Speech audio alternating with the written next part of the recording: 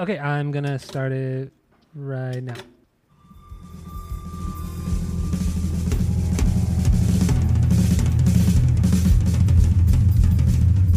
Welcome back to Asinine Radio, a weekly podcast where we talk about music, and, well, that's pretty much it.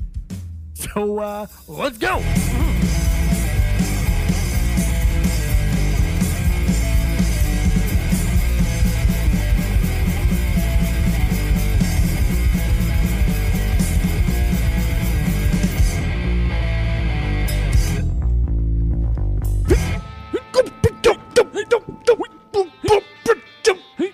I was a little late on that one. This is Asinine Radio. This is the weekly music podcast where every week we get into our Fearless Beer review, then we get into our vinyl pickups that leads into our songs of the week, and then we finish it out with some new music and other happenings in the music world. My name is Tyler. Way out there, hundreds of miles away, way out there in the ether is Jeff. Go to Apple Podcasts, go rate, review, and subscribe to us on there. Follow us on social media at Asinine Radio. And just keep listening. Tell all your friends. And let's just jump right into the Fearless Beer review. What do you got, Jeff? Go. I got, I've been kind of in this weird, IPA phase. So I've just been picking up randos. But I saw this big boy here for like $5. And I think this is one of your faves, but I got Hop Stupid by Lagunitas. Ooh, yes. So good. Lagunitas. Yeah, this is a big boy here. So it's a tall can, but bottle. Tall bottle. Yes, that's the good stuff right there. TB. That's the good stuff. That's how I got into it, was the big bottle. All right. Yeah, so I follow friend of the pod, Raul Mondesi, the baseball player, and we've learned how to, because Beer Advocate website is a pretty shit website. It's antiquated. Pretty terrible. Just needs to be updated or something. I don't know. But I follow Raul Mondesi, so now I'm going to check and see if he's reviewed my beers, because I finally have a grasp and a handle on how to check this kind of stuff. And he has reviewed my beer. Again, my beer is Hop Stupid by Lagunitas. ABV, 8%. It's a little, actually, it was a lot higher than I thought. I thought it was going to be like a 5.5, 6er. This is an 8%er. It's pretty high. It's pretty high. Oh, yeah, so it's a business, a doozy. So this is what our boy Raul's got. He says, "Wowie, quite simple. This is just a hot dog good beer. No, not Wiener Schnitzel, not Hebrew National, not that ballpark junk. This is a quality hot dog beer. Bitter like an X with a yoga booty. Hoppy like an X after a venti pumpkin spice latte. Yeah, Raul is feeling this. Not King Kong, but still roar." Oh my God, he's the fucking best. What? He's the best. Bitter like an X with a yoga booty. Hoppy like an X after a venti pumpkin spice latte. Good And times. then the fact that he spelled out the roaring sound. Oh yeah, three O's too in the roar. So silly. 4 out of 5 he gives it. That's okay. That's fairly high. Worth it. It's good beer. Okay.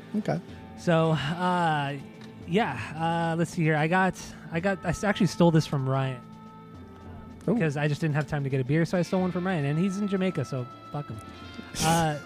This is something called Mama's Little Yellow Pills by Oscar Blues Brewery. It's 4.7 ABV. I got a little 12-ouncer of it. Pilsners are generally pretty good, as long as they're not hoppy ones, because those ones are nasty. But yeah, Raul also left a review for this beer. So he gave this one a 3.22 out of 5. This is what he put. I mean, it looks good, or fine, really, for a Pilsner. It's like describing a girl with blonde hair. It's blonde, moving along. Smell is of grass and like grass. Okay, taste is okay at first. Grass.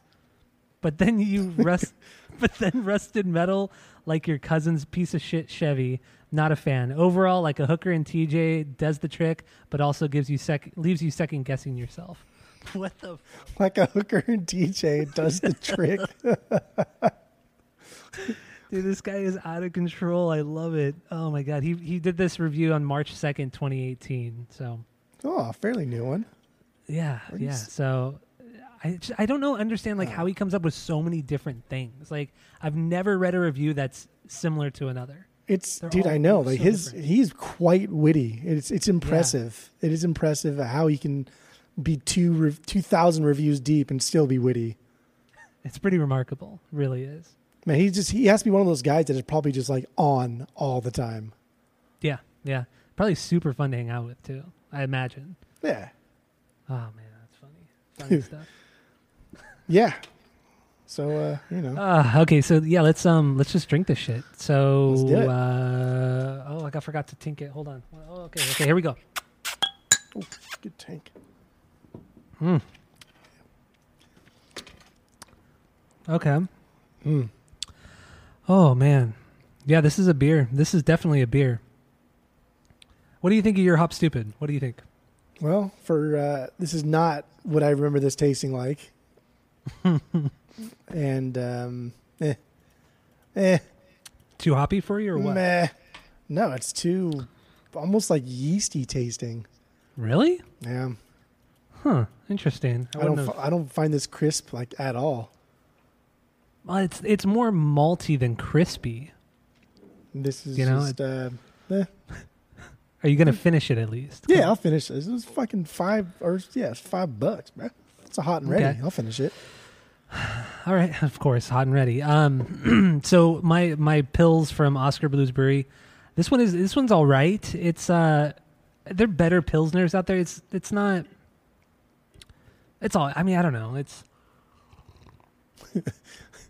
Oscar Blues is that brewery that tried to do the Guns N' Roses, but it was Guns N' Rose, remember? And they got, I remember they got the cease and desist. A few years ago, yeah. Yeah, this Pilsner does have a lot of flavor, but it's a little too... This one is too yeasty. Too yeasty for my liking. But still good. Still good. But, so we have a 3-point rating system where 3 is a perfect beer, 2 is a good beer you're going to continue to drink, 1 is a bad beer, but you should give it a shot, and 0 is a drain pour. So what do you give your Hop Stupid? Honestly, it's fine. It's okay. I would probably never buy this ever again in my life. They sell it in 6-packs now.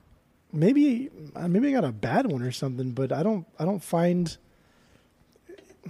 it almost tastes like... Does it say when it's bottled? No.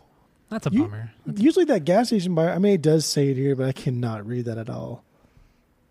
Those like numbers are fucking faded. Run out. Yeah. I don't know. It tastes almost like stale. And okay, that's how my Pilsner tastes too. It doesn't taste fresh. Yeah. Maybe that's weird. I don't think it's. I mean, I don't know how, because like I said, I think the last time I had this was, I think one of the first times you came out here, I had bought a 6-pack, and then I had one then, but yeah, it was probably as we were drinking already, so I don't even remember what it tastes like. But this almost doesn't even feel like it's carbonated enough. Is this Oh, that's weird. Is it a low carbonation beer? No, it's normal. It's definitely a normal carbonation. So it's you must just have got a bad batch of it or something. Yeah, I don't know. That I mean, because if it tastes flat and if it, everything that you're describing about it is not what it normally tastes like. And it smells. I mean, it just smells like. It smells like syrupy. It smells like it's going to be thick in the mouth. It smells like it's going to be some full-bodied beer. It just smells thick and syrupy. But it doesn't taste that way, right? Not really. Okay, yeah, because it is a pretty full-bodied for sure, but yeah, it's a pretty full-bodied IPA because it's a double IPA, so it kind of has to be. But man, that's good stuff. That was the beer that got friend of the pod Mike into beer. Like prior to that, he never drank beer. It was only whiskey and liquor.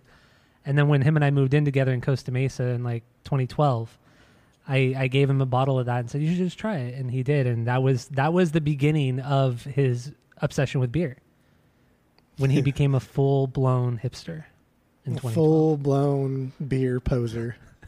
When he grew the beard, he grew the hair, everything. That's when it all started. I changed him. I changed Mike. It's weird that this changed him, but at the time, think about it. It was 2012. Beers. It was still like craft beer was still kind of getting its leg in, and it was just kind of a lot of experimenting and a lot of just there wasn't a lot of stuff out there at the time. Kind of like Racer 5. Like when Racer 5 came out, everybody really liked it, but then going back to it, it's not a good IPA. It's not. Yeah, it is not that good at all. But it was always a go-to because it was a little bit more expensive and it had a lot of alcohol, or it had more alcohol than most beers. Yeah, that is true. But it's not a good IPA. No, it's not. Neither is this, So- but that's all right. It is, though. So my Pilsner, I'm going to have to give this one a 1.5. I'm never going to go back to it.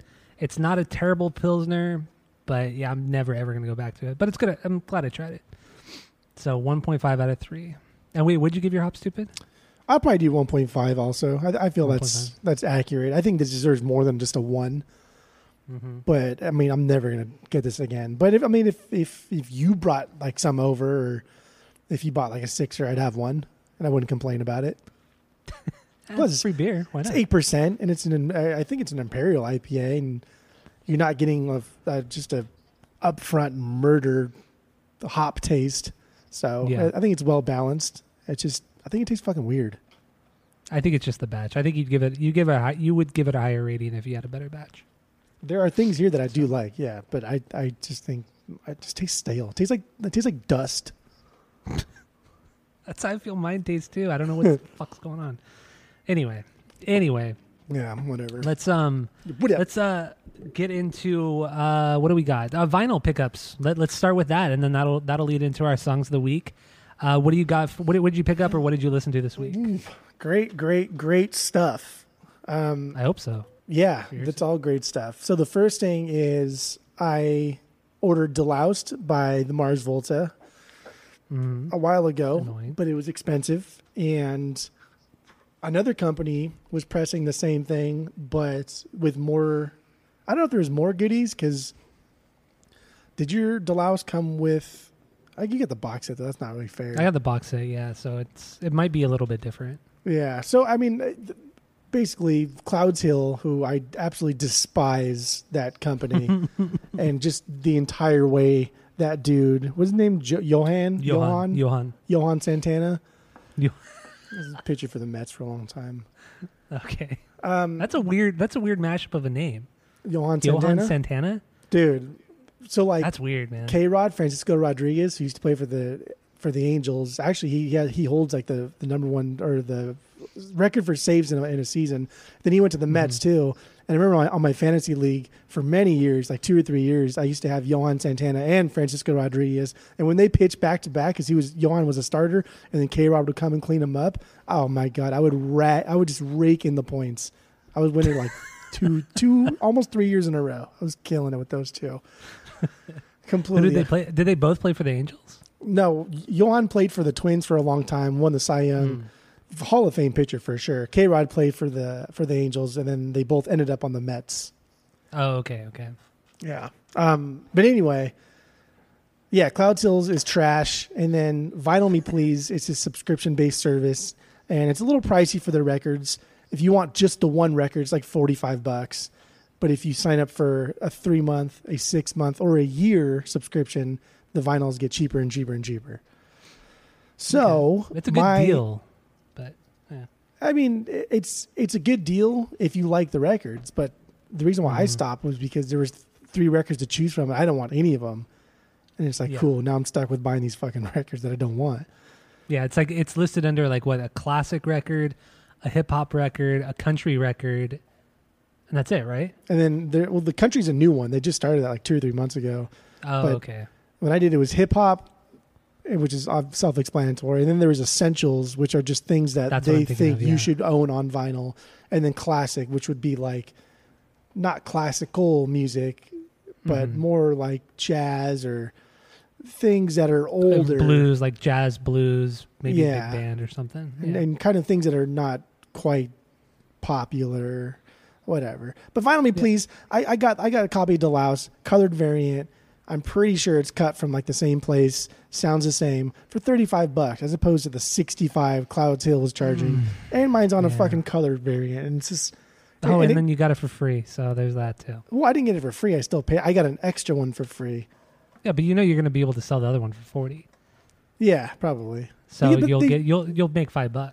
But they sent it to me, and the jacket's all fucked up because the postal service clearly just ran it over with a tiger or something, and it sounded like shit too. Like the first on Sun et Lumiere, it didn't sound very good. It was very staticky. So I was gonna send it back, but they just sent me a new one. So anyway, I got deloused, and I'm super happy with it, and it sounds great.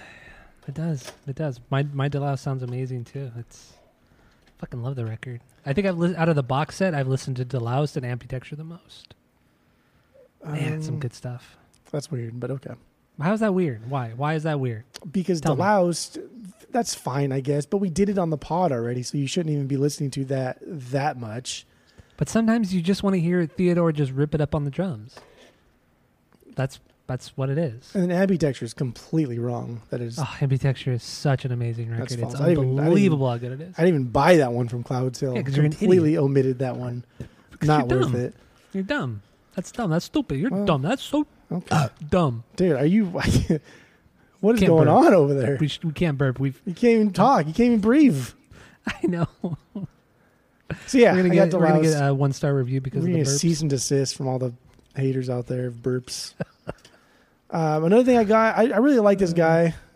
I think this dude's pretty dope. His name's Richie Havens, folk guy.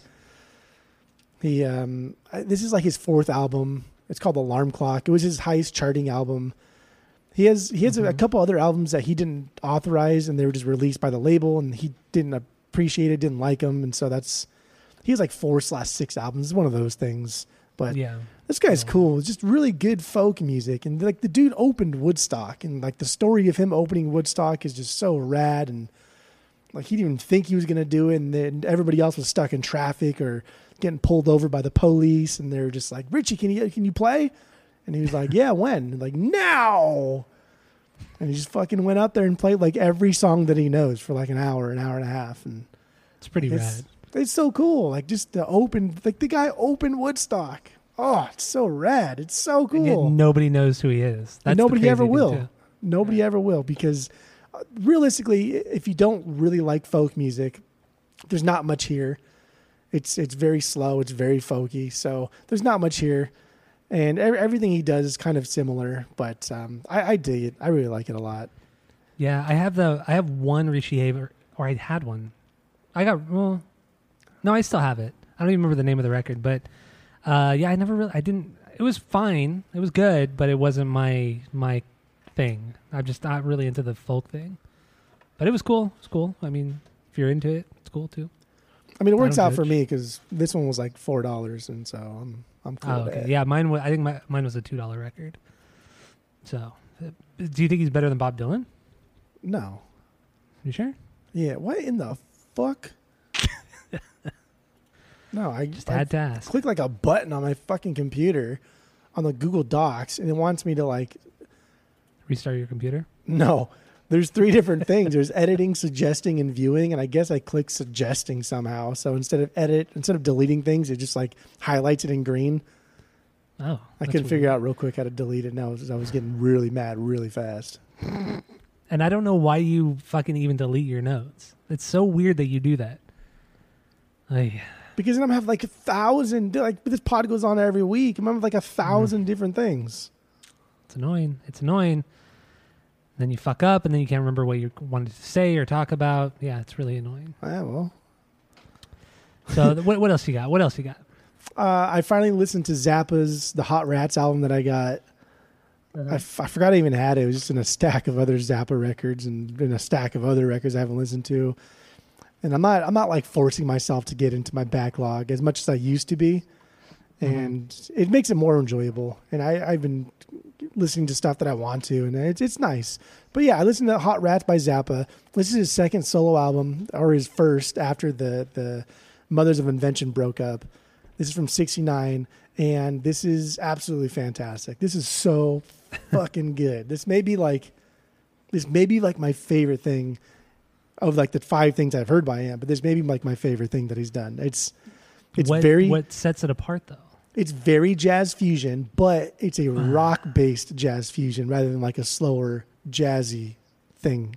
It's a rock album, but it is jazz fusion. There's so much jamming, and there's just these lengthy instrumentals, and everybody kind of like steps up and does their own thing and then steps back and then gives room for somebody else. So it is kind of jazzy in that approach, but it's still rock. There's still distorted guitars and they still kill it and they still speed up and slow down. And there's a lot of overdubs. Who plays drums on it? I don't know. One of the You didn't look up. There was a lot of the people guy- that played. There's a lot of people that played on this album, and it wasn't just like he didn't just have the musicians on every song. It was like different musicians for different songs. Yeah. What is it called? Rat in the Wall or what? Hot Rats. Oh, Rat in the Wall. I don't know why I thought that. I don't know where that was quickie too. He came up with that one. Yeah, so hot hat rats. Hat rats. There's like, and there's very little vocals. There's maybe like 5% or less of this album is vocals, and it's in like the That's what I beginning, like. and like that is it. Otherwise, it's just jamming. Just jamming. All right, yeah. There's 3 drummers on this record.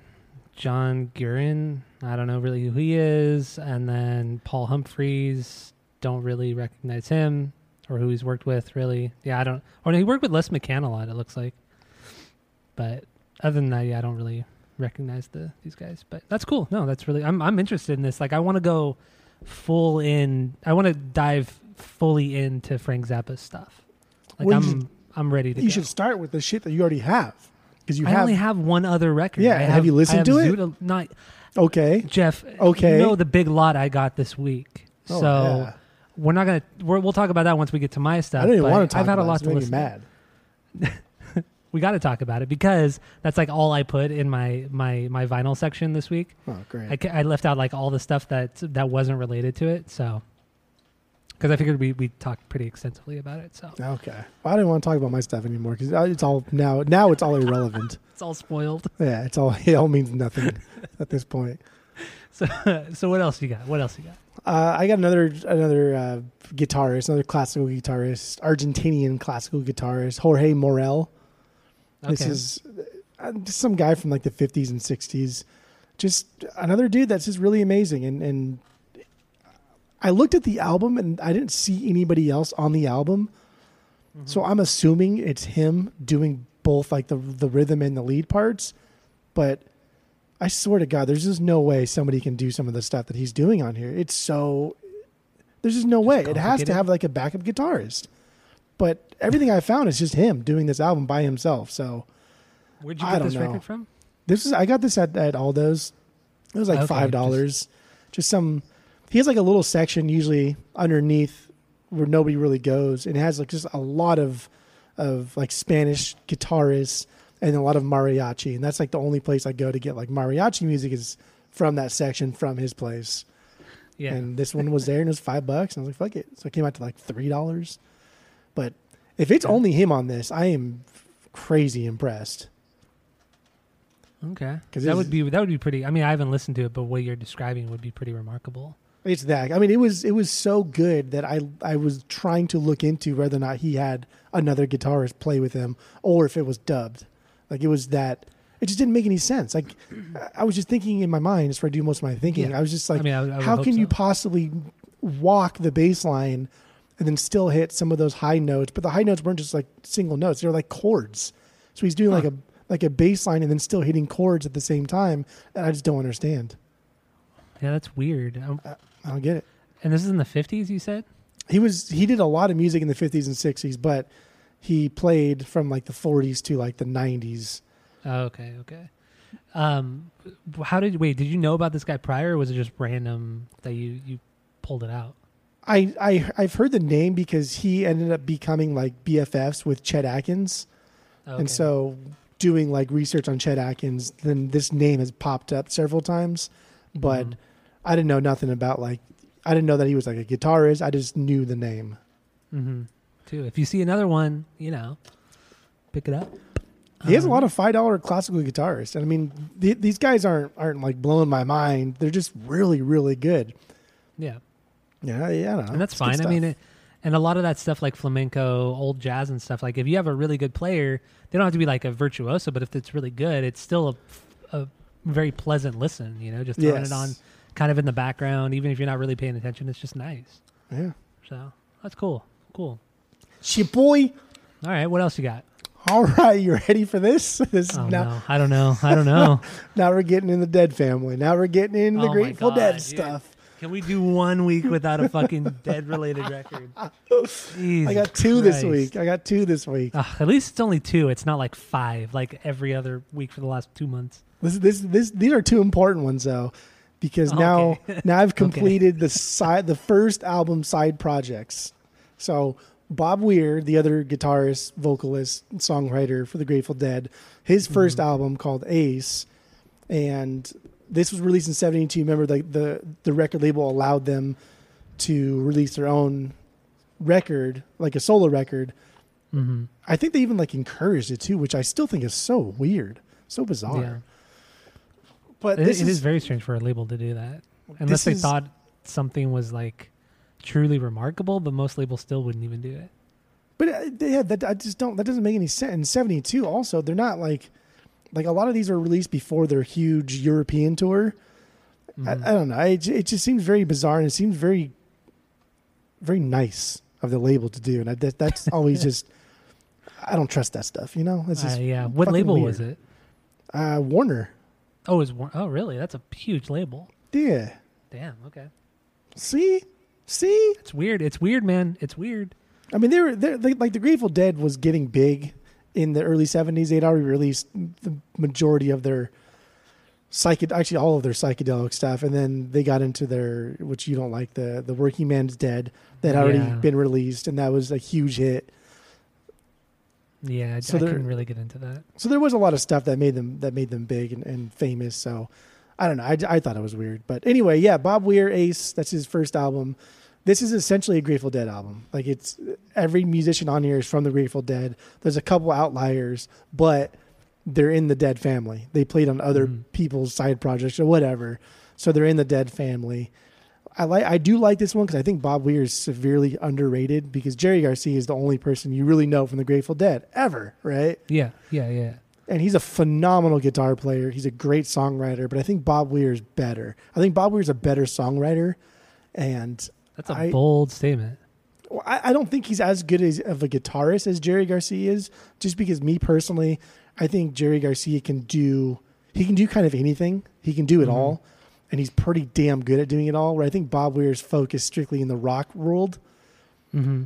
But I think as a songwriter, Bob Weir is better. I think he's better. His stuff with Kingfish, I think is really good, even though that stuff's kind of shit on too. But whatever. This is solid. This is good stuff. And now we have Bob Weir like spearheading the operation, and then in doing so, leading the team. And so you get a lot of really good songs. A lot of the songs here too, the Grateful Dead played live, like as their own stuff. So that's also cool. But it was like a Grateful Dead album, so makes sense. Of course, and of course you had to bring it to the pot. But this bitch was like $20. I can't believe you spent that much on that. Come on, man. This is the one I knew was going to be expensive, but it was only $20 because it still had like the shrink around it. Oh, and then it still had like the hype, like the OG hype stickers. So I was pretty hyped cool, about that. But I'm sure you had to like mentally prepare yourself to buy a record that expensive, right? Oh yeah, I had it in my hand, and I put it down, and I was like, no. And then I thought about hiding it and coming back the next time. I was like, no, I'll just do it. I know. Why would you do that when you know you're going to buy it anyway? It's so dumb. I know. $20. That's a lot of money. It's like 3 Hot and Readies. Yeah, roughly, yeah. And then the other one is Mickey Hart, his album Rolling Thunder. God. This is his first solo album. So this is before he did the Diga. This is so good. So this is not like a percussion driven album. This is like a Grateful Dead album kind of. But so that has all the members? It does, but there's also a lot of other people that he this guy was like crazy popular. He was really friendly. People love this dude. So a lot of the local Bay Area musicians, like a lot of his albums are on this. So like people from like Jefferson Starship / Jefferson Airplane, a lot of people in the scene in the Bay Area guest on this album in some capacity. And it's solid. I think it's really good. It got like really good reviews, but I think that's because it sounds a lot like the Grateful Dead, and it's of that era, of that scene, of that time period. But it's good. It's good. I dig it. I read something interesting too and kind of sad about Mickey Hart, but this was recorded while he wasn't even in the band. He quit the band for several years because I guess his dad, who was the manager of the Grateful Dead, and he brought his dad into the Grateful Dead, and he was like, yeah, dude, like my dad can manage us and like help us out. And his dad had been like stealing money from the band for like years. Oh, that's cheap. Fuck like that. a lot of money. And so then the band found out, obviously fired the dad, and he was so like embarrassed and hurt that he quit the band, even though the band like pleaded and were like, dude, no, we know it's not your fault. Don't worry about it. He like quit the band, like put himself in exile, cut off all ties, and was just super hurt by it. Wow, that's the complete opposite of every other situation. I know, right? It's like, poor That's guy. really bizarre. Yeah, that's bizarre. So, you know, Right. Mickey Hart's a cool dude. Yeah, he seems like it. Puts out that one good record. Twilar. This fucking guy, it's true. All right, well, that's it for the Dead family, and then that leads Oh, me to my weekly pick. All right, what do you got? What do you got? This was essentially like a freebie. This was like $1 at the thrift store, and Hank Williams is a guy that you probably know because Hank Williams Jr. and Hank Williams III, a very popular country, and Hank Williams III actually has like a metal band that he fronts. So Wait, that's what? cool. Really? Yeah, Hank Williams III is in like this really hardcore punk metal band. So strange. Yeah, it's a little bizarre. What a weird, just a weird style to come from, you know? I mean, coming from like Or to this get to. lineage is Yeah, weird. But yeah, Hank Williams the first, just old country, old country, and at some point in his career, he leaned towards the like religious aspect of the country, and I love that kind of stuff. I love the very Christian country sounding stuff. I think it's super catchy. I think there's a lot of nostalgia for it too for me because going to like YMCA camp, we sang a lot of these songs, a lot of these renditions that were differently that we sang, and then hearing them in like a country format I think is really cool. But that's the song that I chose. It's a song called Jesus Remembered Me. And it's, you know, it's an old song. What a title. He died young. He died at like 28, 29 years old. And this was probably recorded in like the 40s, maybe the 50s. He died in like 1955. Yeah, it's pretty wild, but you can hear it with the quality of the Oh yeah. the song itself. But it sounds so good. I mean, it's fantastic. So do you want to just play a little bit of it? Play a little bit of it. All right, here we go. Jesus Remembered Me from the Hank Williams.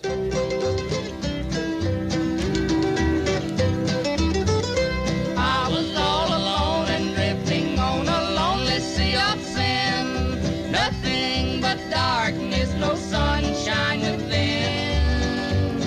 I lifted my eyes to the Lord in the skies, and Jesus remembered me. Jesus remembered me, and so he set me free. Once I was blinded, but now I can see. Glory to God, he remembered me.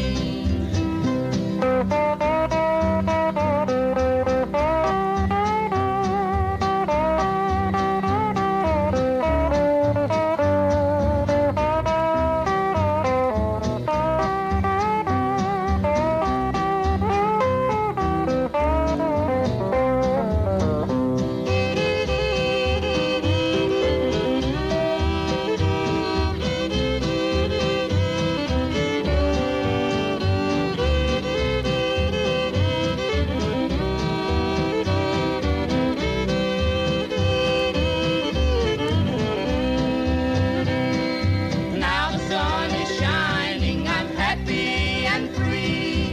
No more sorrows, no troubles to be. I'm going home to glory, my Savior to see. There you go. Jesus Remembered Me from Hank Williams. Just good old fashioned country music. Good old good. country boy. Oh, it's good, man. That was good. I don't have any Hank Williams in my collection. This is the second one I have. I have like a best of but this is Oh, okay. this is also kind of a best of too, actually. I mean, I can't imagine you probably need a lot of Hank Williams because it's all kind of the same. But it was good. It was good stuff, man. Very, very good stuff. He, I know I started liking him because my mom loves Hank Williams the third or junior. I can't remember which one. One of the ones. Mm-hmm. I'm sure if you ask your mom which Hank Williams she likes, my mom also likes that one. It's one of them. But I started liking him a lot because the Me First and the Gimme Gimmes did a cover of I'm So Lonesome I Could Cry on Love Their Country. Yeah. And that's a Hank Williams song, and that's a fucking banger of a cover and a banger of a song. And that's how I started getting into Hank Williams. And like this guy's life was so short but so fucking interesting. Just like everything about this dude.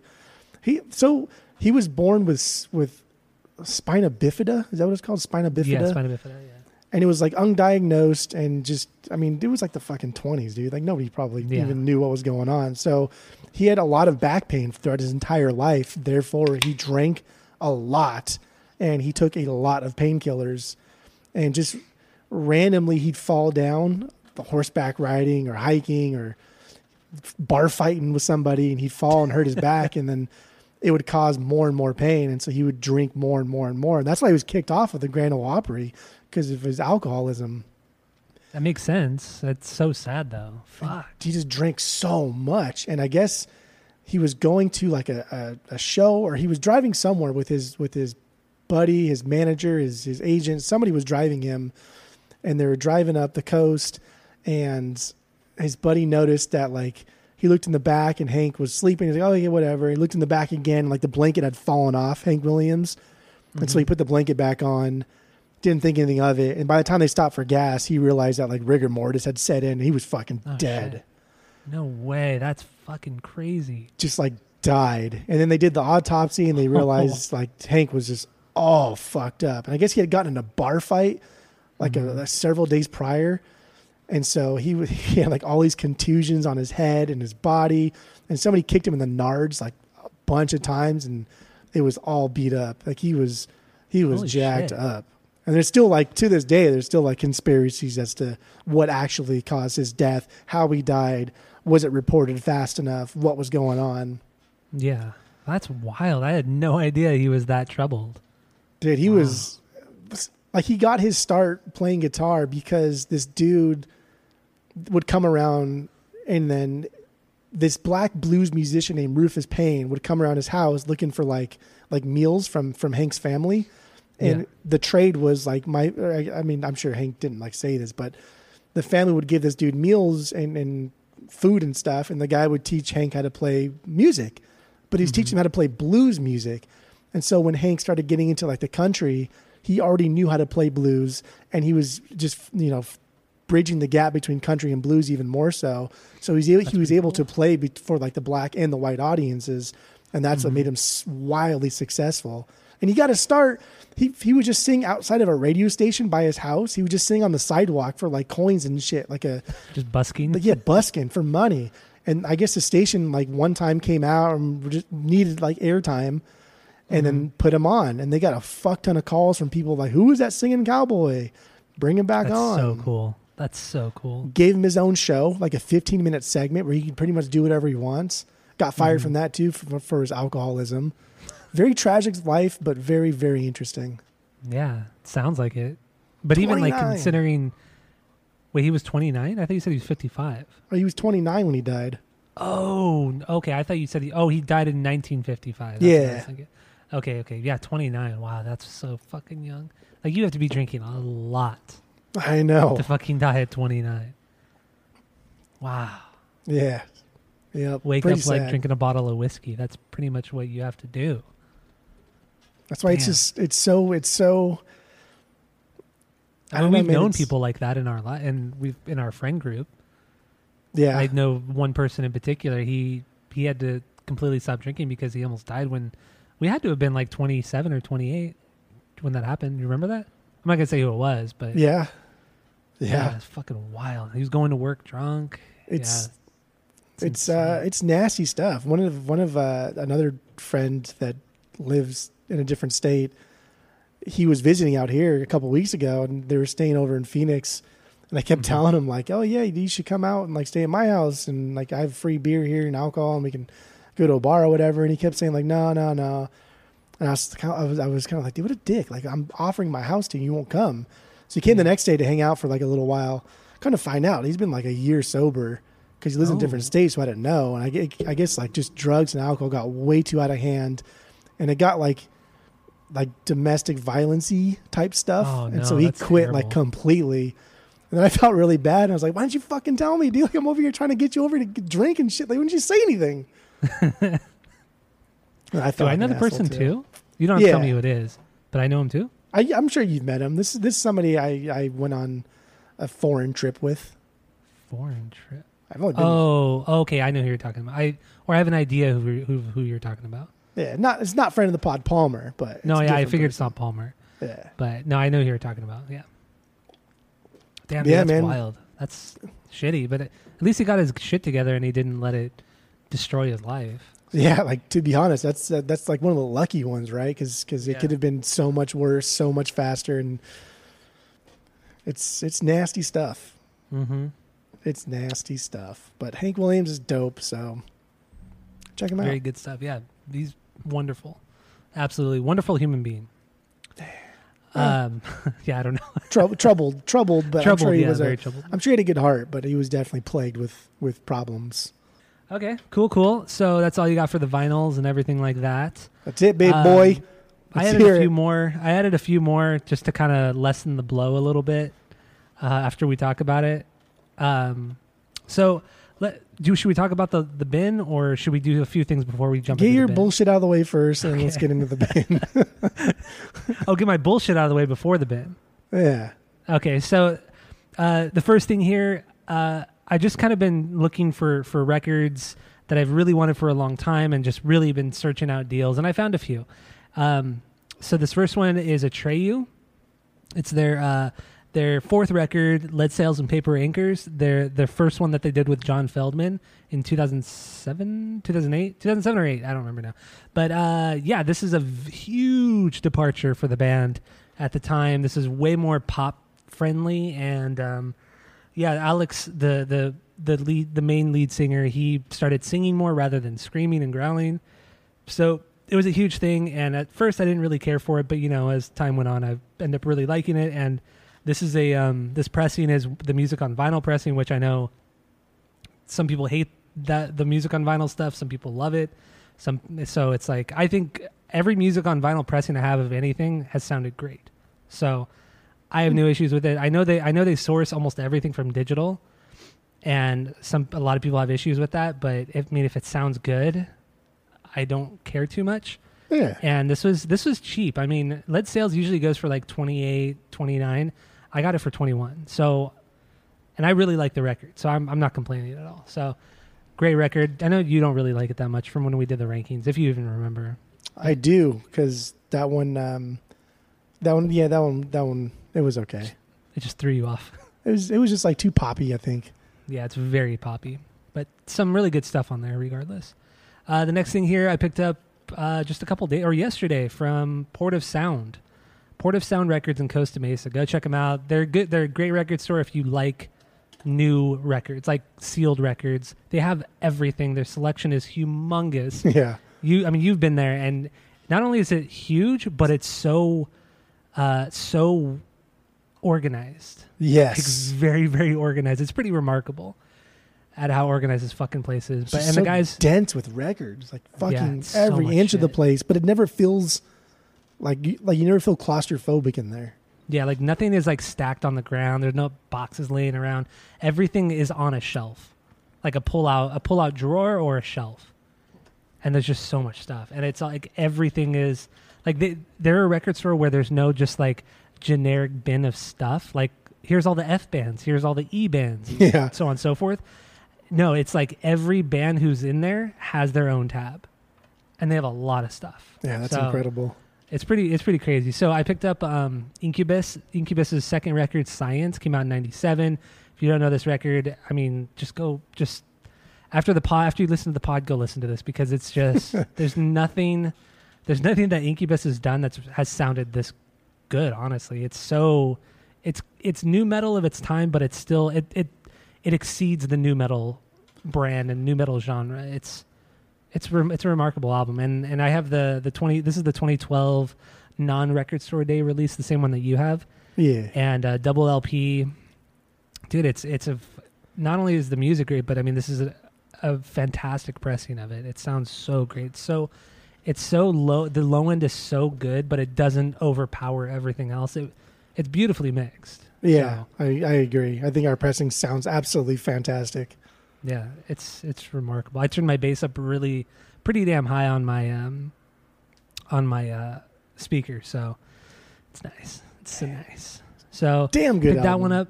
Yeah, it's amazing. So this other one I also picked up from Port of Sound. This is Nirvana's In Utero. Technically their third record, their last record before Kurt had died. I only wanted to get the deluxe version because I wanted the extra songs and I don't know. I wanted the best of the best for this one because I love Nirvana so much, and I got it. It was a little bit more pricey, but I just wanted it, so I got it and I indulged a little bit. So it's 3 LPs.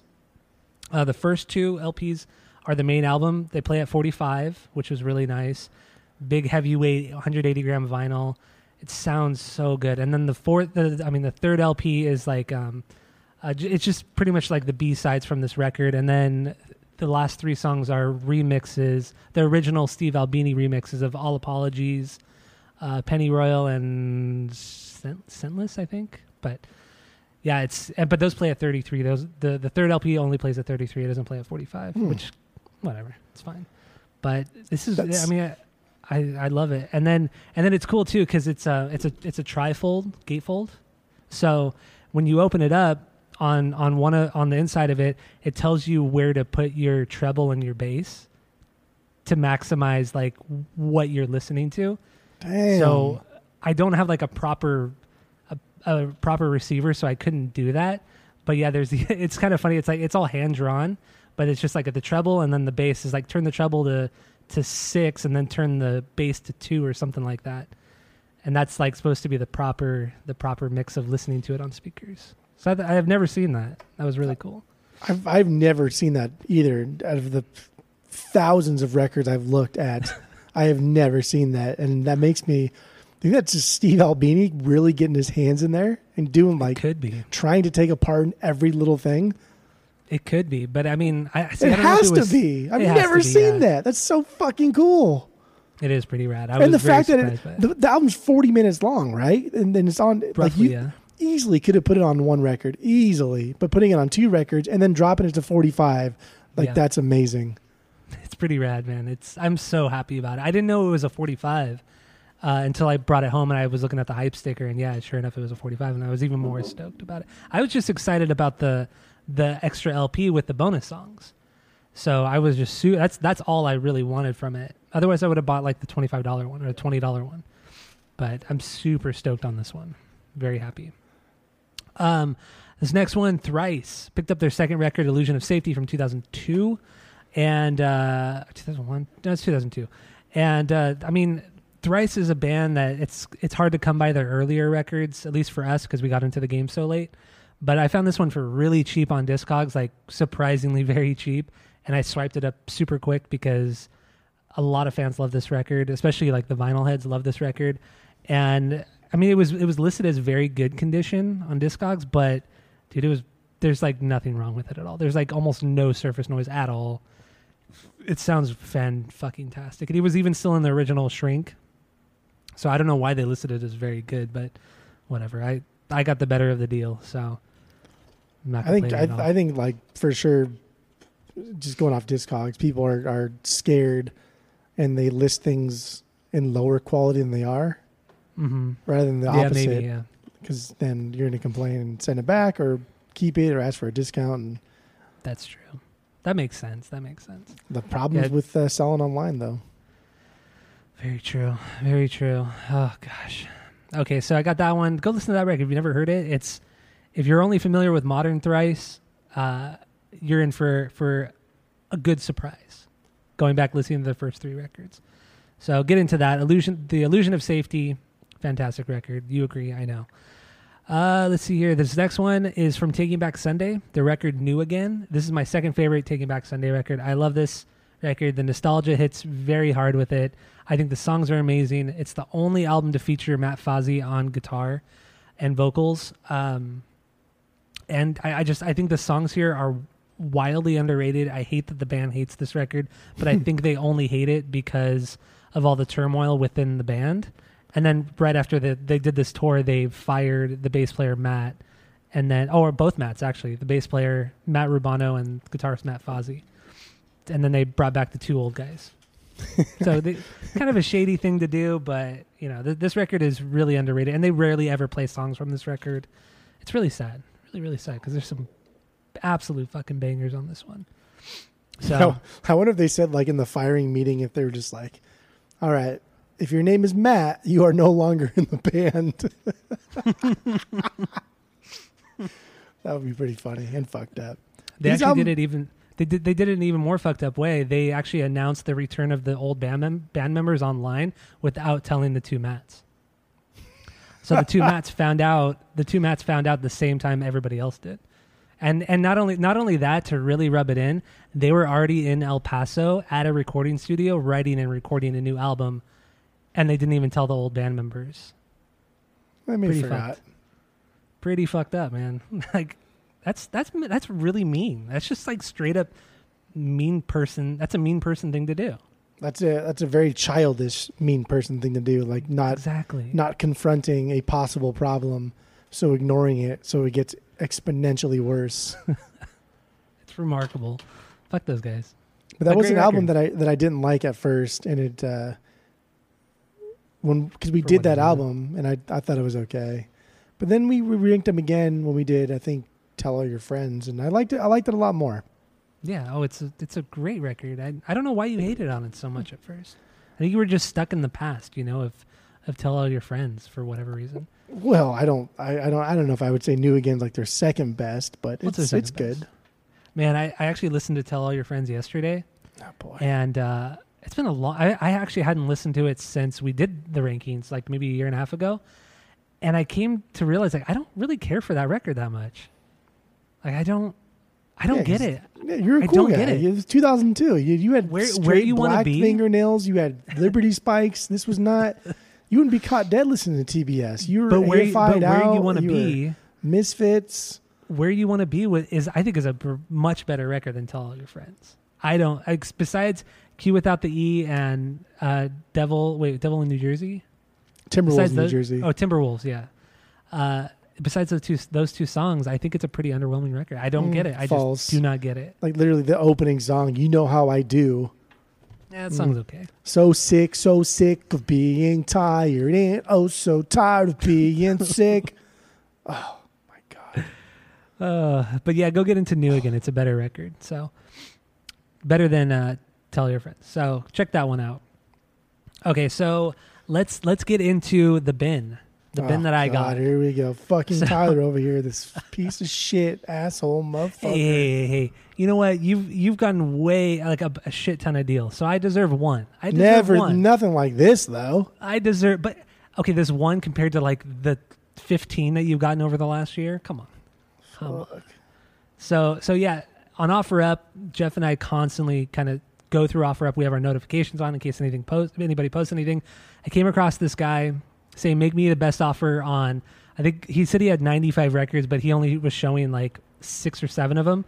But those 6 or 7 were enough to pretty much make up the price, make up a good price point. So you and I both messaged him. You did first. You're like, oh yeah, I'll give you 300. And he was like, okay, yeah, that's fine. And then I offered him 200, and he's like, oh, this guy is offering me a little bit more. And then you said, oh, I live in Arizona, never mind. And then the guy messaged me back. He's like, yeah, the guy bailed. He doesn't live in California. So yeah, no, $200, that's fine. Just come out here. So come to find out, it's in fucking Sylmar. Sylmar, ghetto fucking Sylmar. What a shithole. Yeah. So come to find out, Sylmar from Yorba Linda is roughly about an hour and a half drive. Even with traffic, it comes out to be like 2 hours, maybe an hour 15, and then 2 hours with traffic.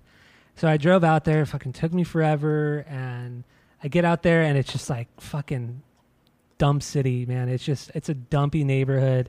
I felt shady, like parking anywhere. So I ended up just parking in the guy's driveway, or what was kind of a driveway, because there's nowhere else to park. And then there's like fucking dogs everywhere. There's people. I don't know. It was just really shady.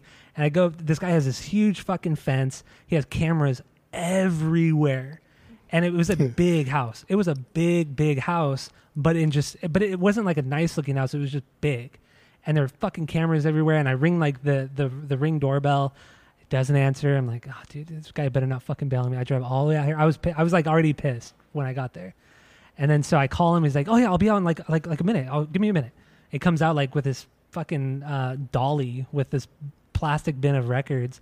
He opens up the gate for me, and then he just starts talking. He ends up, dude, I talked to him for maybe like 35, 40 minutes. Like he just would talk, just telling me stories. And I couldn't tell how much of it was bullshit and how much of it was actually real. He was telling me he used to work for Sumerian Records, which is like a smaller label. It's an indie label. And I thought, okay, you're a little bit older. You probably didn't work for them. And then come to find out in the bin, there's like 5 Sumerian record bands in there, like exclusive ones to the record label. And so I'm like, okay, this guy probably did. And then he's telling me he worked for KCRW, I think it was, some radio station, and he was in charge of digitizing vinyl he was in charge of the digitization of vinyl so that he could play shit on the radio. And which I was thinking bullshit, but then he was like, oh yeah, here's a radio promo, this and that. I'm like, oh, fucking guy. So like everything he was saying that I thought was bullshit ended up being true. But he was like a tweaker, so I don't know. I'm so conflicted with the guy. And then like halfway through the conversation, he says, "Oh, you know what? I had this Rage Against the Machine vinyl, their first record. It's the box set. It's the box set." And he's like, "Yeah, people are asking like $150 on eBay, and yeah, if you want it, it's 30. I'll give it to you for $30." And I said, "Hey, man, yeah, totally. I'll take it for $30."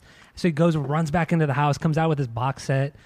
And he hands it to me, and I'm like, hey, so I don't have the $30 in cash with me, but I could Venmo you or Zelle you, whatever you know, or whatever. And he's like, no, my Venmo got hacked a little while ago, so I don't use it anymore. I'm like, oh, shit. Well, I mean, if you want, I can go to the ATM and pull out $30. It's like, you know what, just take it, man. It's cool, man. Just take it. It's fine. It's totally fine. Don't worry about it. So I got this fucking nice-ass Rage Against the Machine box set of their first record. It has the DVD, the CDs. It's nice. The book, it's cool, man. So I got that one for free. So all in all, it was 95 records plus the box set for $200. And then going through it, I was like sifting through it with the guy. I'm like, okay, some of this shit's gonna be worth a lot. And then I get home and I'm super excited. I call you, and we video chat about it. And then as I'm going through it, I'm like, dude, I got the mega. So first of all, let's get into kind of what I got and what I've listened to at least. Oh boy, Metallica. Their first record, Kill 'Em All, I got the Megaforce copy, which is it's pretty hard to come by. It's in very good condition. There's a little bit of wear on the jacket. There's one loop on the bass solo, but I mean, if I give it a good cleaning, I think it'll be totally fine. Even though I cleaned it a little bit beforehand, but I think I could do a little bit better. But yeah, and this one goes for quite a bit of money, so I'm keeping that one because it's my favorite Metallica record, and knowing that I have the Megaforce one, so sick. Dude, Desi sold a Megaforce pressing of Ride the Lightning for $260. Mm-hmm. So like that's what they're worth, and Kill 'Em All. Yeah. So that's at least a $200 to $250 record. There's one person record just paid for that entire lot. There's one person on Discogs selling this copy on there, and they're selling it for $299. But the median price is like $95, I think. So, and then the highest it's gone for has been like $205, if I'm not mistaken. Yeah, that was probably like 4 years ago, before the final boom hit and before people stopped selling records. It could be. I don't know, but yeah. So I got the Megaforce copy. Unbelievable! Like that is a holy grail for Metallica heads. Yeah, this is one of them. It truly is. For sure. So it's pretty awesome stuff. And then, as I was sifting through it, I came across another Metallica record, Master of Puppets, their third record, another amazing record, their second best record, and yeah, this one was in pretty pristine condition. The jacket's it's a little bit better than what the Kill 'Em All one was. There's one, like, I don't know what it is. There's one loop on Master of Puppets as well, but I think I can get rid of it. Outside of that, I mean, there's a little bit of surface noise. Both records are a slightly bit warped, but it doesn't make the needle like, you know, jump or anything like that, except for that one, like I said, that one loop. But both loops are so far into side A that the warp wouldn't really be affecting it anyway. So yeah, I don't know what it is. You should see if Glasshouse or maybe Program, if they do like sonic cleans, if they can like sonically clean them. There's a couple places out here that'll do it. And if you're not like a regular, they charge you like $1 or $2 a record, and they'll sonically clean it for you. Interesting. I didn't even think about that, but I might do that. I would do that, especially for something like that. And then you can flex your power. You could be like, oh, can you sonically clean this fucking super rare Megaforce pressing and kill them all, bro? It's so sick, man. It's so cool. And then you can watch their like mouth, like fucking Roger Rabbit style. You can watch like their jaws drop and their eyeballs pop out. That truly is like an unbelievable. Like you're right. I do get a lot of deals, a lot of fines, but I've gotten nothing like this. Of this, stature. This is unbelievable. And then to find this here in California, where the deals are so slim and they never really happen, and to come across this, oof. So that was only two. That was only 2 records. Yeah, I know. And then this fucker says, "Yeah, I have a storage unit. I have about 4,000 more records." Fucking guy. So I've been keeping in contact with him over the last since I picked these up, saying, you know, I'm willing to take more from you, take more off your hands. I'll meet you at the storage unit. You don't even have to bring them to your home. I'll meet you there, and we can work out a deal there. So I'm still. He just keeps telling me, no, I haven't had time to go out there. I haven't had time to go out there yet and to sift through them. So I don't know. It's just this whole situation is so weird, and I just don't know. So many red flags, but then you got so much good stuff. So those red flags don't even mean anything. I don't know. Oh. And then this fucker, so I'm talking to him, and he's telling me about like how he met Nick. Okay, so did I tell you the Nick Nolte story? No. Oh, okay. Oh my god, dude. Like I said, I was there for almost 45 minutes. He was just, and I didn't say anything. He just fucking talked. So he was saying that. So he was on somebody's boat in Newport or in Newport. He was on somebody's boat in Newport. It was like evening time, and then him and his friend or a couple friends were leaving the dock, and there's some guy's completely trash, fucked up out of his mind, and he ends up falling in between 2 boats on the docks. So they ended up like pulling him out, or whatever, and he ends up being like really good friends with Nick Nolte, this random drunk dude. Yeah. So then this guy introduces them to Nick Nolte, and then he kind of like builds this like conversation up with Nick Nolte, and I guess they get on the topic of Barbra Streisand, because this guy that sold me the records, his mom is a huge Barbra Streisand fan, and apparently Nick Nolte is good friends with her. So Nick Nolte ended up getting this guy a gold record of like a gold Barbra Streisand record, like, you know, in a frame and everything, and signed by her. And I was thinking, okay, this is outrageous. This is stupid. It's fucking dumb. It's so dumb. And then yesterday, I don't know why I didn't tell you this yesterday, but yesterday I just went onto his OfferUp page. He's fucking selling it for like $150. The gold-plated Barbra Streisand thing? Yes. So he actually has it. I don't know if the story itself is true. Why would Barbra Streisand give somebody her gold record? Maybe she gave it to Nick Nolte and then he gave it to her. That's what it sounds. That's what he was saying. I'm telling you, this story on. And this is only like scratching the surface of all the shit that he was telling me. So he told me so many things, and they come back to me at different moments. So I have more stories, but I just can't think of them off the top of my head. Yeah, dude, this shit is fucking wild, and I'm just so perplexed. Dude, I almost would have bought that Streisand too. Like that's a gold fucking record. I know. Even just like keep it like in my wall, just like that story alone is amazing.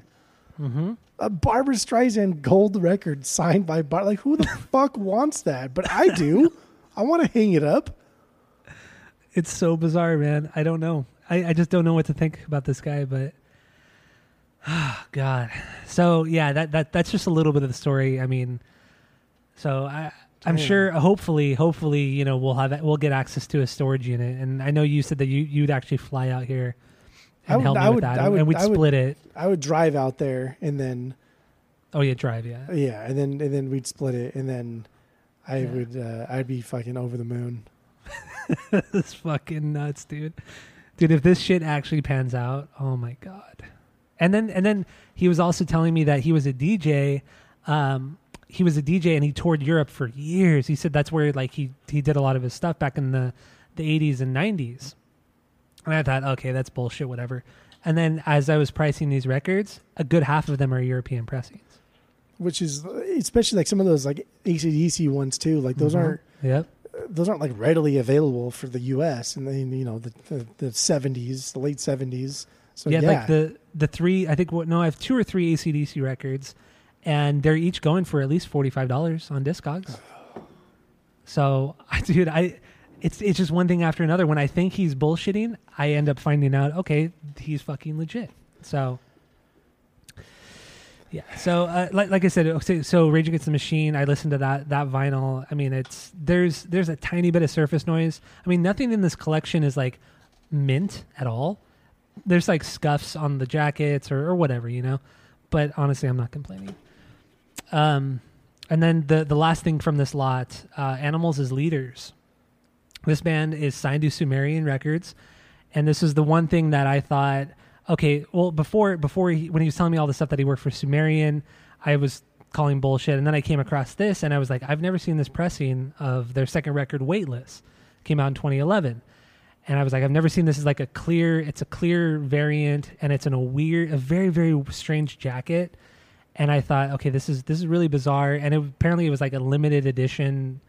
It was very limited to Sumerian Records. And then I was talking to him about it. He's like, "Oh yeah, Javier is a really cool guy. He's super nice." And I thought, how the fuck would you know that even the name Javier, who's one of the guitar players in the band, like you don't even say Tosin Abasi, like who's the most famous guy in the band. You say Javier, it's like, dude, this guy he was part of Sumerian Records. So, oh my god, how much is that Animals as Leaders worth? Did you look that one? I think you did like actually. 55. Let me look real quick. That's just like it's funny too because Circa Survive was signed to Sumerian for a while, and we had just done Circa on the pod like the week before, and then you brought it up. So when you said like Sumerian before you got home, I was like, oh dude, if there's Circa in there, I'm gonna lose my shit. I'm gonna be so fucking pissed. Oh god. Okay, so this variant was limited to 277 copies. Oh my god. But it hasn't sold for a lot. Like the median price is $30. The highest was $45. So it's not like. Is it on sale now? No, it's not available to buy. Okay, well then. And the last time it was sold was March 13th, 2020. So over a year ago. You probably throw that up there for $100 and somebody will buy it. Maybe, yeah. I mean, and it doesn't really have any surface noise, no loops, no pops, nothing. It's in pretty good condition. So, yeah. Unbelievable, this guy. I know. I don't get it. Fucking believable. Oh boy. So there you go. That's all I got from this bin. But the last thing here, it's actually my pick of the week. I got this one because I found it so cheap on eBay. It never goes for that cheap. Usually it goes for like 70, 75 and higher. I got it for $28. So very happy about it. It's Omar Rodriguez Lopez. My boy Omar. Sure. This is one of his solo records. This was pretty much supposed to be a Mars Volta record. It came out between Octahedron. Oh no, I'm sorry. It came out between Bedlam and Octahedron. So it's pretty much everybody who was in the band except for Thomas Pridgeon wasn't on this record. Ike wasn't on it, and neither was Marcel. They had Zach Hill play drums on it. If you're not familiar with him, he played with Hella, and Hella's kind of a crazy band. So he played drums on this, but yeah, every song has vocals. It's like a Mars Volta record, and they released it in 2009.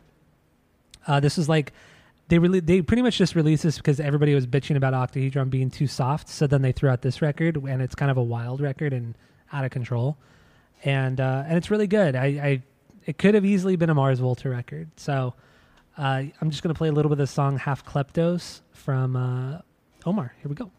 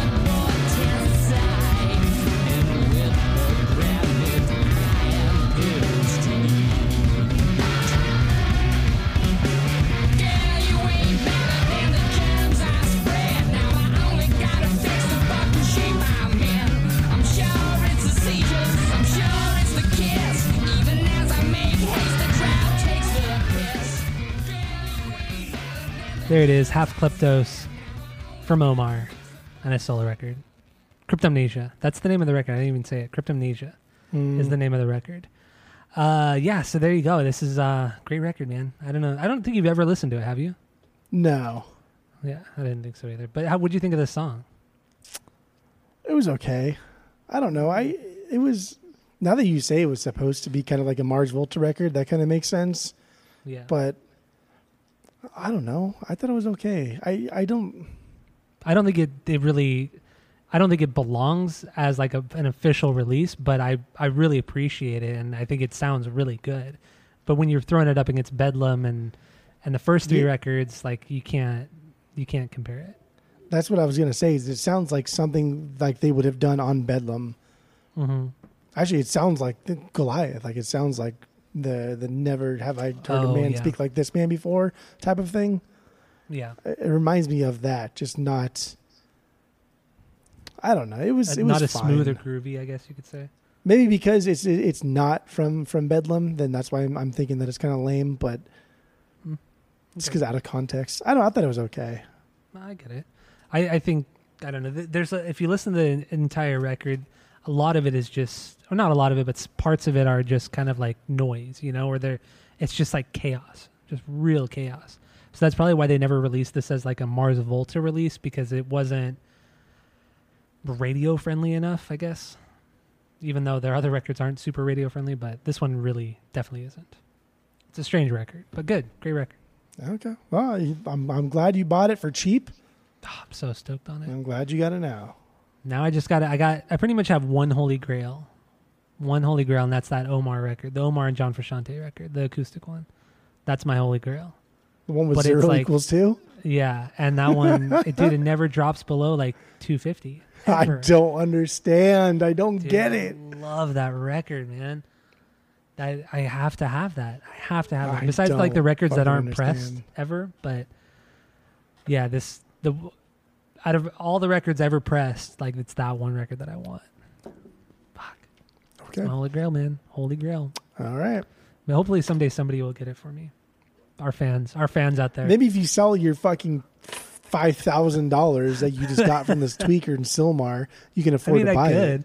I could, honestly. But then I'm also kind of waiting out Clouds Hill and seeing if they're actually going to release any of Omar's solo stuff on vinyl, because I don't want to be that dumbass who buys like, a $300 record and then 2 months later they repress a bunch of Omar shit. I like when you bought de facto. Or when you bought the bootlegs when I bought the box set, Deloused and Francis, and then they released Deloused and Francis in a box set. I know. And then you thought that they were never going to release the individual albums, so you bought the box set, and then they did. And then you thought that they would never release it outside of Clouds Hill, like Deloused, and then they did for cheaper and Vinyl Me Please on the color variants. I know. So that's why I'm holding out. Fuck, I hate Clouds Hill so much. I'm holding out on the rest of the Omar stuff and de facto stuff, because I figured it's going to be re-released at some point. And the only reason why I bought Cryptomnesia was because it was under $30. And even if, say, VMP sells it, they're going to sell it for roughly that same price, if not a little bit more. So I'm good. I'm good right now. I'm not going to buy that acoustic record someday. Right. Okay, so that's all I got for new vinyl, and that's my song of the week. So let's just kind of round it out with new music and other happenings in the music world. Do you want to play any of these? Because I don't. I just erased X'd out of the thing. Of course you did. No, I don't want to play any of these. Okay, so No. The first thing here, I didn't even know this was a thing or it existed, but a new album that came out with Foo Fighters and the Bee Gees. What is this? I don't understand. You put this in here. What is it? You didn't see this? No, what is it? Oh, this is technically an EP, even though it's 40 minutes, but this is the side A is the Foo Fighters under the pseudonym of the DGs covering the Bee Gees. Oh, what? And side B is just live material from their new album. What? Really? Yeah, so I was super interested in that, and they released it on Record Store Day. Yeah, I noticed that this sold out really fast, because Porta Sound was complaining on their Instagram saying that, you could have bought it for $35 and then people are reselling it for $200. And they were bitching about it. So but like I just thought it was a Bee Gees record. No. the Bee Gees are a group that is kind of known for Saturday Night Fever, right? Disco. Their songs from Saturday Night Fever, disco era. But don't forget, the Bee Gees were a really good psychedelic pop, psychedelic rock band in their early days. They were fucking badass. And so I thought that the Foo Fighters would mix both of them. I thought they would do some of the disco stuff, but then mix it in with some of the psychedelic stuff. And they didn't.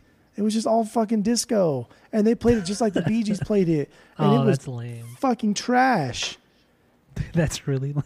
I didn't even listen to the seconds. I didn't even listen to their original stuff, the live recordings of their new songs, because I was so disappointed in the fact that they just played disco the way the Bee Gees played their own disco songs.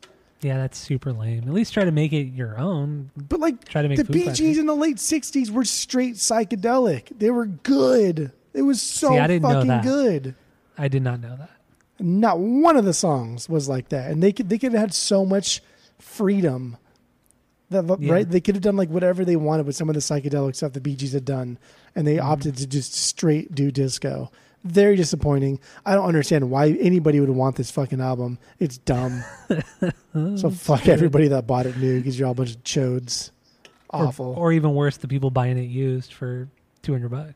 Yeah, if you pay $200 for this, then you should not even be listening to music. That's true. That's a good point. No Good point. business. All right. So some new songs that came out. Aqua, my people in Aqua, they put out a new song. Apparently it's a cover. I don't know who did the original. I don't remember. But it's called I Am What I Am. This is almost as bad as It Is What It Is. I hate it. I hate the title. The song is whatever. It's a cover. It's for like Pride. Because I guess in Denmark it's Pride Month in Denmark. I don't really know.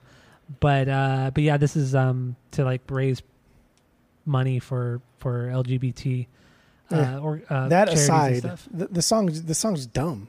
The song sucks. Yeah, it's kind of fucking boring. Yeah, it's more boring than anything else. And then what's his name isn't even on the song. Renee's not even on the song. Oh. So I don't know why. I don't know. She should have just released this as a solo song. Because I don't hear anything that would make it sound like Aqua. I don't get it. I just don't get it. So I'm not even gonna play it. Fuck it. Under Oath put out a new song called Damn Excuses. I thought this was pretty good. I'm not gonna play it, but I thought it was pretty good. Mike, friend of the pod, Mike, a big Under Oath guy, really didn't like it at all, but I thought it was good. It's like anything new. But it's not like super emo. It's not like super anything that they did early in their career. It's good. It's just a good aggressive song. I dug it. Yeah. It's not annoying, that's for sure. And then the last thing here, Iron Maiden put out a new song, The Writing on the Wall, and I really wish they hadn't put this out because this song sucks. The song was terrible. It was almost like a pop country kind of like ballad. It was a joke. Like this was has terrible. to be a fucking joke. There's no way. and it's almost 7 minutes long. There's no. I listened to like 2 minutes. Yeah, I got like a minute in and I thought, oh, fuck, I can't do this. So I just like was skipping forward until I got to the solo, and I listened to the solo and I thought, okay, this is Iron Maiden sounding, but it's still not a great solo. Yeah, it's a garbage song. It sucks.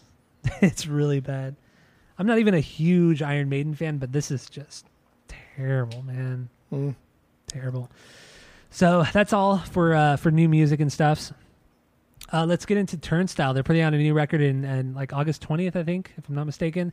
You and I kind of blew it because they put up pre-order for their vinyl. All kinds of cool colored vinyl and limited edition stuff.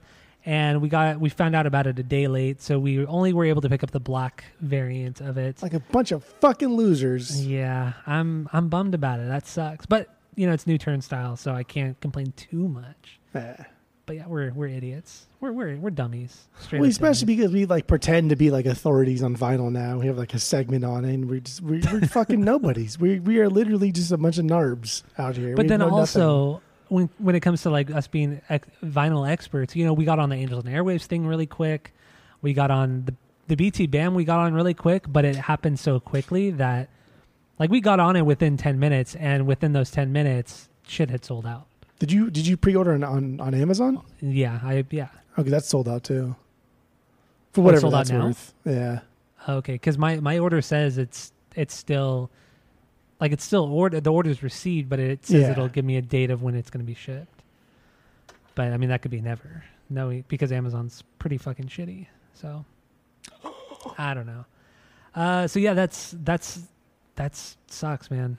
it just really sucks. But New Turnstile is always good, like I said, and that'll be out I think August 20th. I'm pretty sure it's August 20th. Yeah.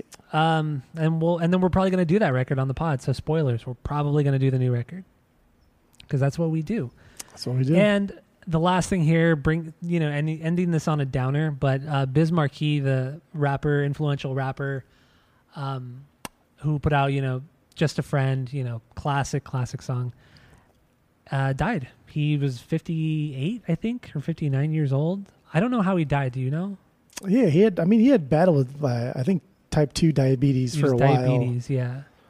So it was just complications from that, I assume. Yeah, but honestly, dude, like Just a Friend is a solid song and it's iconic, but his early stuff, because most of his greatest stuff is from the late 80s, so it is like right up your alley, and you should really check out his first couple albums because you'll recognize some other stuff like Vapors, the song Vapors. Snoop Dogg did like a little thing with it, and like he was so funny, he was so witty, he was so different than everybody else, was putting out goofy music in the 80s, yeah, but then he would like throw in his beatboxing stuff in there, and he was really good at it.